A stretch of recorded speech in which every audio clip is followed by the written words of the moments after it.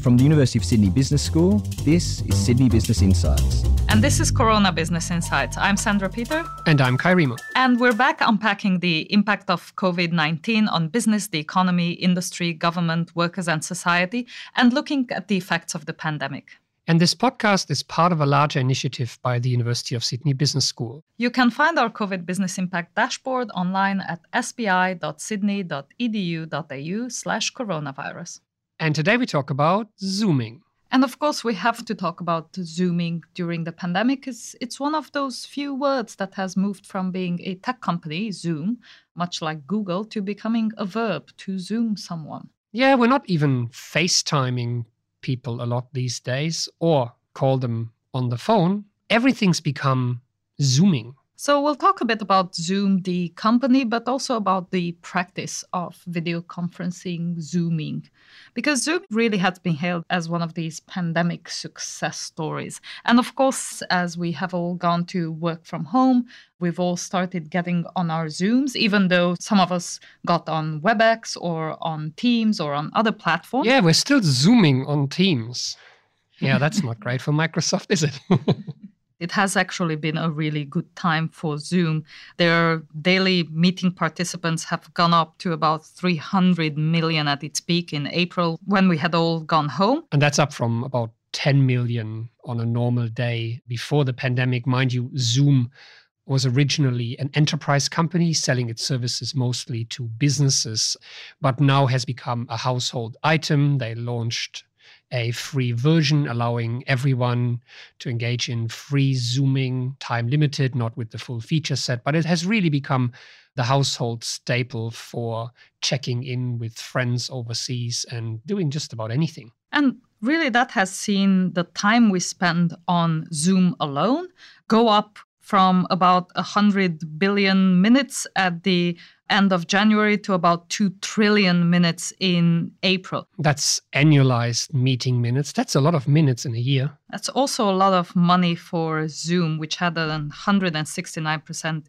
increase on its reported total revenue by April of this year. Which means that shareholders such as Salesforce, who have just offloaded Zoom from their portfolio, tripled their investments since Zoom went public in 2019. And again, let's not forget, Zoom is not a new company. It was founded in 2011 and it did go public in 2019, but it has gained huge popularity both in the world of work and for many becoming the social lifeline for keeping in touch with family, friends, many of whom have been out of reach during the pandemic. And the reason is, of course, that they have made it as easy as possible to do video conferencing. You don't need expensive hardware. You don't need to install any cumbersome software.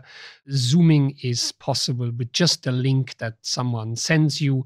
And that ease of use has come at the expense of some security issues, which the company has worked tirelessly to fix. But it's really the most straightforward way to initiate a group conference with other people. And there have been a number of associated terms and practices that have crept up alongside Zooming or video conferencing more generally. One of them has been Zoom fatigue. The jury is still out as to what causes Zoom fatigue. Some say it's due to the sound quality. If you're in a room, everyone kind of sounds the same, but people have very different microphones, very different internet connections, or sometimes it's really hard and takes a lot of concentration to listen to what someone is saying. Others say it's because it's difficult to get the body language and other contextual cues like facial movements or shifts in posture that normally we would get in a face-to-face conversation.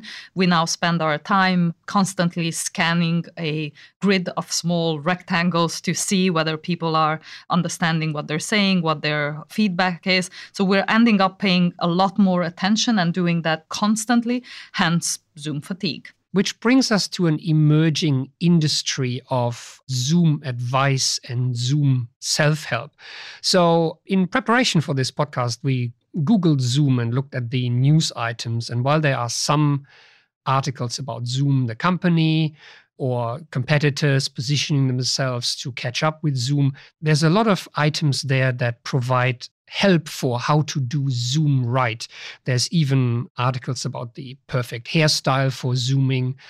using virtual backgrounds. You don't want your hair to disappear. Zoom shirts, Zoom sweatpants. There's a whole bunch of articles on our favorite management self-help portal, Harvard Business Review, with titles such as Stop Zoning Out in Zoom Meetings, How to Elevate Your Presence in a Virtual Meeting, How to Get People to Actually Participate in Virtual Meetings, usually with 7 steps to a better Zoom experience, with advice such as do something in the first 60 seconds of a Zoom meeting to engage people, that people shouldn't hide, leave your video on, never go longer than 5 minutes without giving the group another problem to solve. So a lot of hands-on advice for what supposedly to do to reduce your Zoom fatigue and make your business meeting a success. To be fair, there was one thing that I found particularly interesting coming out of MIT, and this was Sherry Turkle, who's a professor of social studies of science and technology at MIT. We like Sherry Turkle. She does really good research around online personas and things like that. Sherry Turkle observes that it's really difficult to make eye contact on Zoom.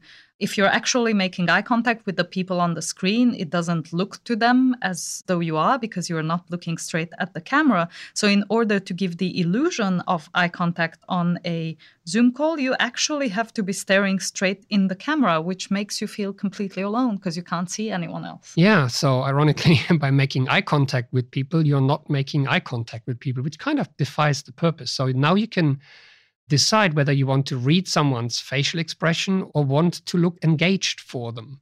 So someone should solve this problem potentially by embedding the camera straight into the screen. So there's an engineering challenge. But of course, there are many other problems that come with being constantly in Zoom meetings, things like digital presenteeism that often creeps in, where everyone has to be on a Zoom and be seen to be online all the time, even though they might not need to be present in those meetings or be present online. There's also all of the efforts that we've discussed in our remote work and productivity episode around the effort required to reproduce those serendipitous moments that happen in the hallways or at the water cooler, which now have to be engineered again in Zoom sessions. And that's a real problem. I mean, if you think about it, it's been for so long that people have decried the amount of meetings that people are in when you're in the office, and working from home has been touted as a really good way to get out of this cycle of meetings that people were having in the office.